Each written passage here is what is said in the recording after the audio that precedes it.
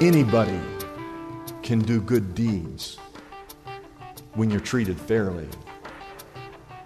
But the question, and this whole text is about this, is can you do good when you're treated unfairly?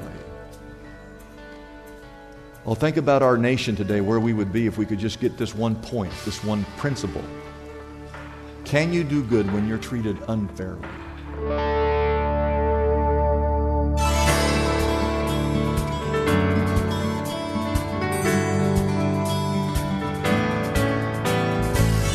Hello and welcome as we lift up Jesus with Pastor Dudley Rutherford. I'm Kyle Welch. It is recorded in the book of John that Jesus once said, "If he is lifted up, he will draw all people unto himself." Christ's death, resurrection, and ascension are all linked to this glorious exaltation, and it is a call made to the entire world. No class, social status, race, or gender is excluded from this declaration. That is why we lift up the name of Jesus on this program every day. Our teaching pastor is Dudley Rutherford, and we join him right now with today's message. I want to begin by asking you this question. Have you ever wished that you could shut somebody up? That's a dangerous question, isn't it? Silence is especially enjoyed after you've been harassed, beat up on, vilified, and criticized when the whole world seems out to get you. You just want it all to stop. And that is the situation in northern Turkey. For Christians, when Peter wrote this letter, the first letter, 1 Peter, the Christians were constantly being maligned by critics, slanderers, distractors. And if you look at the title of the message in your sermon notes, Peter is letting them know that they have a secret weapon that will silence all the critics and silence all the cynics. And we're going to look at that secret weapon today. I want you to take your Bibles and turn to 1 Peter chapter 2. And we want to look specifically at verse 11 and 12. Everybody say 11 and 12. If you miss these two verses, you really don't even understand the rest of the chapter and part of the next. And so, verse 11, it says, "Dear friends, I urge you," which means this is very, very important, all right? "I urge you, as aliens and strangers in this world, to abstain from sinful desires that war against your soul." Now, he's making the point, this is one of three that are going to help you understand the next couple of chapters. And here's the first point. Every believer is to be an advertisement for Christianity. Every single believer, especially if you're here or whatever campus you're attending today, you're watching online or on television, every believer is to be an advertisement for Christianity. As a Christian who lives in this world, we are to abstain from sinful desires. In other words, you're to live in such a way that honors God. You're not supposed to sin. I want to say that again. You're not supposed to sin. You're not supposed to be like the world. You're supposed to be pure. You're supposed to stand out. You're supposed to be an advertisement, almost like a billboard, for Christianity. Now, we have two temptations as believers. One is that we want to be confined. And that means we like to just huddle together with other Christians. We don't want anyone in the world even to get near us. Just ourselves. You know, it's kind of like we're like a Christian ghetto is what we are. And we just kind of hide in these walls, and we don't want to be tainted by the world. And so that's one of our temptations, is that we just huddle together all the time, right? But then we have a second temptation. You see, he needs us. Let me look at this verse first, John 17, verse 15. Jesus said, "My prayer is not that you take them out of the world, but that you would protect them from" what? The evil one. He needs us here to be the salt and light. He needs us here, not inside our little Christian ghetto. He needs us out in the world so that we can set a good example. And that leads me to the second temptation, and that is that we all of a sudden are conformed to the world. We all of a sudden start living like the world lives. We start to fit in, to go along with the crowd. We start engaging in the sins that the world is engaged with. That's the problem with sin. Sin not only taints my heart, not only does it taint me, makes me impure, but what it does is it hinders our ability to witness. It hinders our testimony. We're not to confine ourselves and to be just alone. We're to be out in the world, but we're not to conform to this world. We're to abstain from sinful desires. And it's like a war. I love that. I'm glad he put that in there because it's like a war. Every day, the world is trying to get me to go along with its system. And I battle every day. You battle every day. It's a war. But we're to abstain from sinful desires, which leads to the second principle, to silence the critics. He wants you to know that your walk carries more weight than your talk. It's okay that you put a bumper sticker on your car that says, I love Jesus. That's good. It's okay to put Bible verses on your Instagram post. That's a good thing to do. But what he wants you to know, that the way you live your life speaks volumes instead of just the words that you speak. And that's when you come to verse 12. Pay attention. Live such good lives among the what? Let me tell you, all of Los Angeles, they're all pagans. And we are to live such good lives among the pagans that though they accuse you, Christians, of doing wrong, that they may see your good deeds and glorify God on the day that he visits us or the day that he returns. Instead of engaging in sin and being conformed to the world and just going along with what everybody else is doing, instead, live such pure lives, such good lives, that even the pagans that accuse you of things, that they just stand back and they stand in awe of God when they see the way you live your life. 3 times in the next few verses, and it's in a little box there, 1 Peter 2:12, 1 Peter 2:15, 1 Peter 3:11, he talks about doing good, doing good, doing good, doing good. Just keep doing good. And this is an important thing to note. It's not that you're supposed to do good so you can earn your way into heaven, because you're already saved. You're on your way to heaven, amen? But the reason he wants you to keep doing good is that when you do good, that's what speaks to the hearts of those who do not know Jesus Christ. The world is constantly watching us. The world is constantly vilifying us. They don't trust us. They laugh at us. They mock us. They think that we're all a bunch of hypocrites.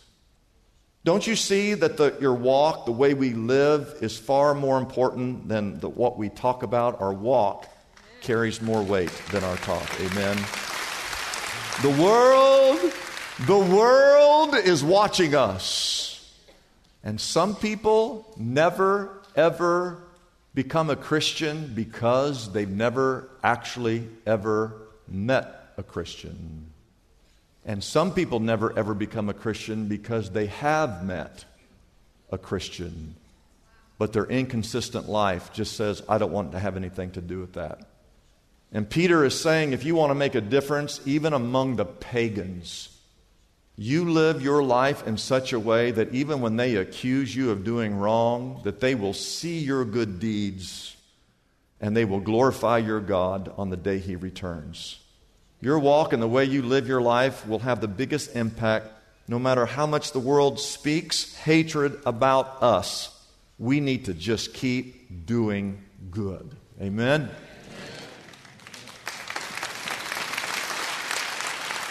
And number 3, and this is going to be difficult, but the most difficult walk to refute is the submissive walk.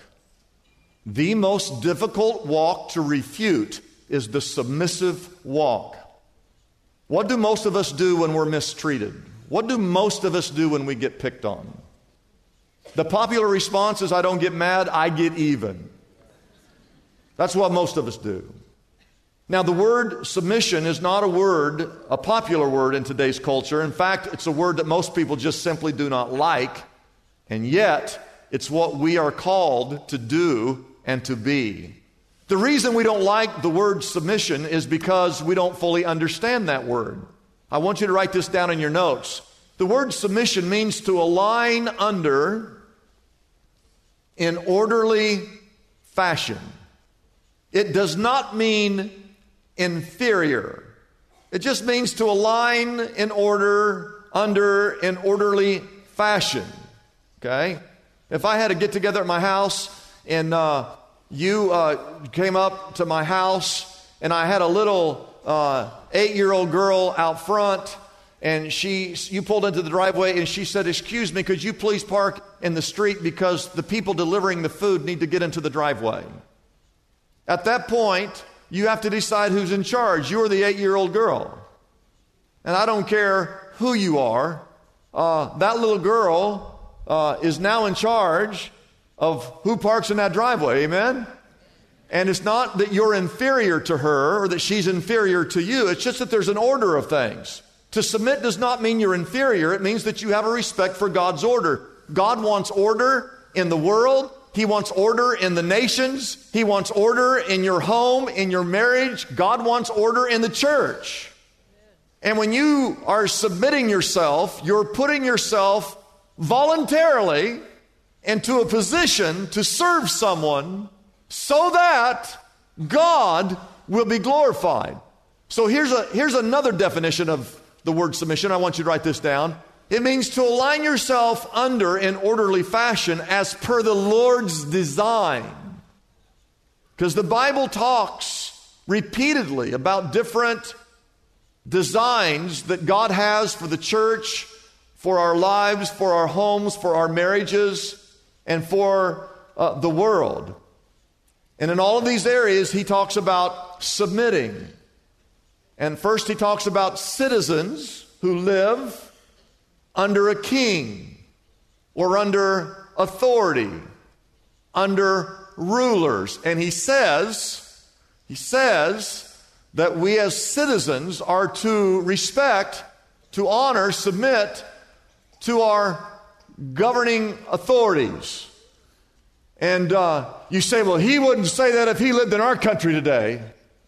Oh, yes, he would. Oh, yes, he would. Because the man who was king when he wrote this was Nero. And Nero, at the time of this book was written, was persecuting and actually killing Christians. And Peter himself will eventually be killed by Nero, and so will the Apostle Paul. And yet he writes here that the citizens are to respect and to submit to their authorities because God is a God of order. All right? Now, it does not mean that we cannot stand up for injustice. It does not mean that if the government asks us to do something that goes against God's word, that we have to go along with the government. All right? That's not what this means. Peter himself was ordered in the book of Acts, you are to no longer speak in the name of Jesus. And Peter said, you can tell me that all day long, but I will always preach in the name of Jesus Christ. And even though they arrested him and he was threatened again and again, he kept preaching. And so there is a time to stand up for biblical principles. Can someone say amen? And then he has a thing in here, a whole section that many people understand about servants who are to honor their masters or their rulers. And it's very difficult to understand unless you go and really study all the history of it. But during the time of Rome, 1/3 of all the citizens, 1/3 of the entire Roman Empire were slaves. You say, well, how's that? Well, it was not based on the color of the skin. It was based on the fact that they were trying to conquer the world. And whenever they conquered another area, those people would become their slaves. And so some people struggle that the Bible in this text, this passage does not condemn slavery. Many people in Rome voluntarily became house servants because in Rome there was a differential between the rich and the poor. There was no middle class. You were either really, really rich or you were really, really poor. And the poor people would sign up to be maids or servants They were allowed to have real jobs and to have land, to own land. It's not like what we think today. So there's a whole section in there on that. There's another section on wives being submissive to their husbands. Peter says that a woman, if you're married to a man and he's not even a believer, that you can win your husband to the Lord Jesus Christ without words and without being dressed up in fine jewelry, but you can win your husband to the Lord just by your unfading beauty of a gentle spirit. And so there's a lot of good things there. And then there's a section for husbands in regards to your wives. The Bible says that God won't even answer your prayers as a husband. God will not even answer your prayers if you're not showing respect and graciousness towards your wife. So again, as you go through all this, I just want to say this. The purpose of submitting in all of those areas is to be so kind and so servant-hearted and so Christ-like that God is glorified and that the gospel can change that person's life that you are submitting to. And verse 15 says this, and this is kind of the key verse in these two chapters. For it is God's will, everybody say God's will, that by doing good, everybody say doing good, here's your secret weapon. It is God's will that by doing good, you should silence the ignorant talk of foolish men. Live in such a way that no matter how bad people talk about you, no matter how bad people hate you, no matter how bad people treat you, no matter how bad people marginalize you, you just keep serving. You keep doing good. You submit as God calls, and God will be glorified. You see, after they meet you, they should literally be blown away by your goodness, and you will absolutely silence their slander just by your Christ-like deeds and your Christ-like attitudes. Amen. Write that down. By doing good, you can silence the ignorant talk of foolish men. Anybody can do good deeds when you're treated fairly. But the question, and this whole text is about this, is can you do good when you're treated unfairly? Well, think about our nation today, where we would be if we could just get this one point, this one principle. Can you do good when you're treated unfairly? Now, don't tune me out. I want you to go and read verse 21. I want to show you a couple things. Verse 21. To this you were called, because Christ suffered for you. Peter says to Christians who were suffering, being persecuted, and he's telling them, hey, keep doing good. Even though you're being persecuted, you keep doing good. To this you were called because Christ suffered for you, leaving you an example that you should follow in his steps. He, Jesus, committed no sin, yet no deceit was found in his mouth. In verse 23, when they hurled their insults at him,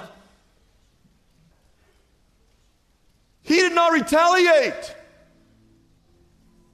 When he suffered, he made no threats. Instead, he had trusted himself to him who judges justly. And you need to know that when you're being mistreated, that you don't have to settle the score. You just keep doing good. And one day that person who's mistreating you, God will settle the score with that person. And don't forget this. Peter was the same guy. It's the same guy. Back when Jesus was arrested, he was the one that took out the sword. He said, if you're going to mess with us, you're going to have a fight on your hands. And he actually took the sword and he cut off one of the soldiers' ear. And the Lord said, Peter, put your sword away. That's not how we as Christians do things.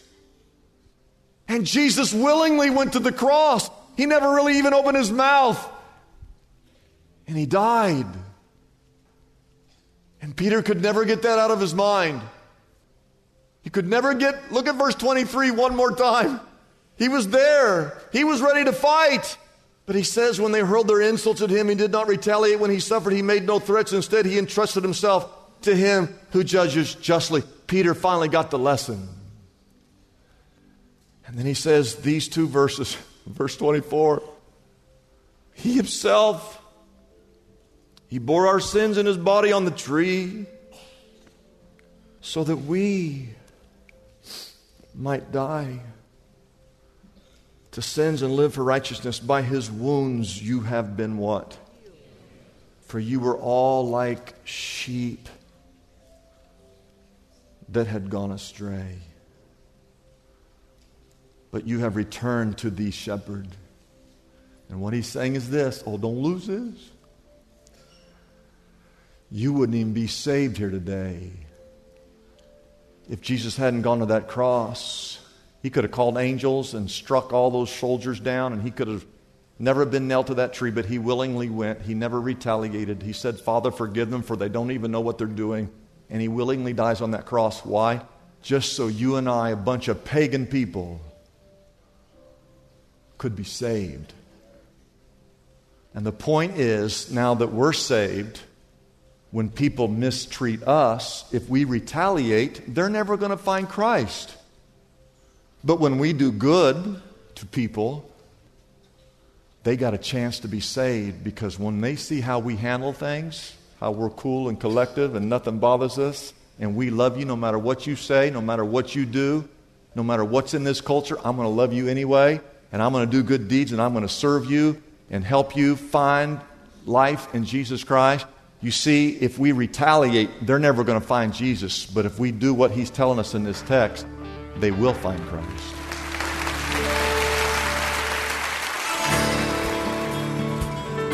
It's a blessing for us to bring this program to you every day.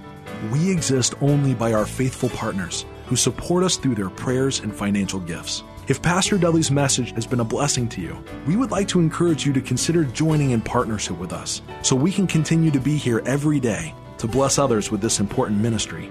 Your gifts, whether large or small, are greatly appreciated and go directly to help keep us on the air. You can find out more about supporting us by calling our toll-free number, 888-818-4777. That number again is 888-818-4777. We have operators standing by and ready to take your call. You can also support us by going to our website, liftupjesus.com/reach. That address again is liftupjesus.com/ and then the word reach. Wouldn't it be great if there were accessible answers to our spiritual problems? Just like there's a smartphone app for calculating a tip or getting directions to a local store. Most of us have heard the phrase, there's an app for that, popularized by the creators of the iPhone. Well, God has an app for the common problems faced by Christians everywhere. Are you stressed out? God has an app for that. Problem with crude language or gossip? Struggling with prejudice? Brokenhearted? Anxious? Or depressed? God has an app for that too. Pastor Dudley's book, God Has an App for That, is available now for a gift of any size to the Lift Up Jesus ministry. This helpful resource can be yours right now by calling our toll-free number, 888-818-4777. That number again is 888-818-4777. You can also get God Has an App for That on our website, liftupjesus.com. That address again is liftupjesus.com. Come and explore the book of James and discover God's user-friendly solutions for some of the biggest challenges we all face daily. Get your copy of Pastor Dudley's book, God Has an App for That, today. I'm Kyle Welch, inviting you to join us tomorrow at this same time as we again lift up Jesus with Pastor Dudley.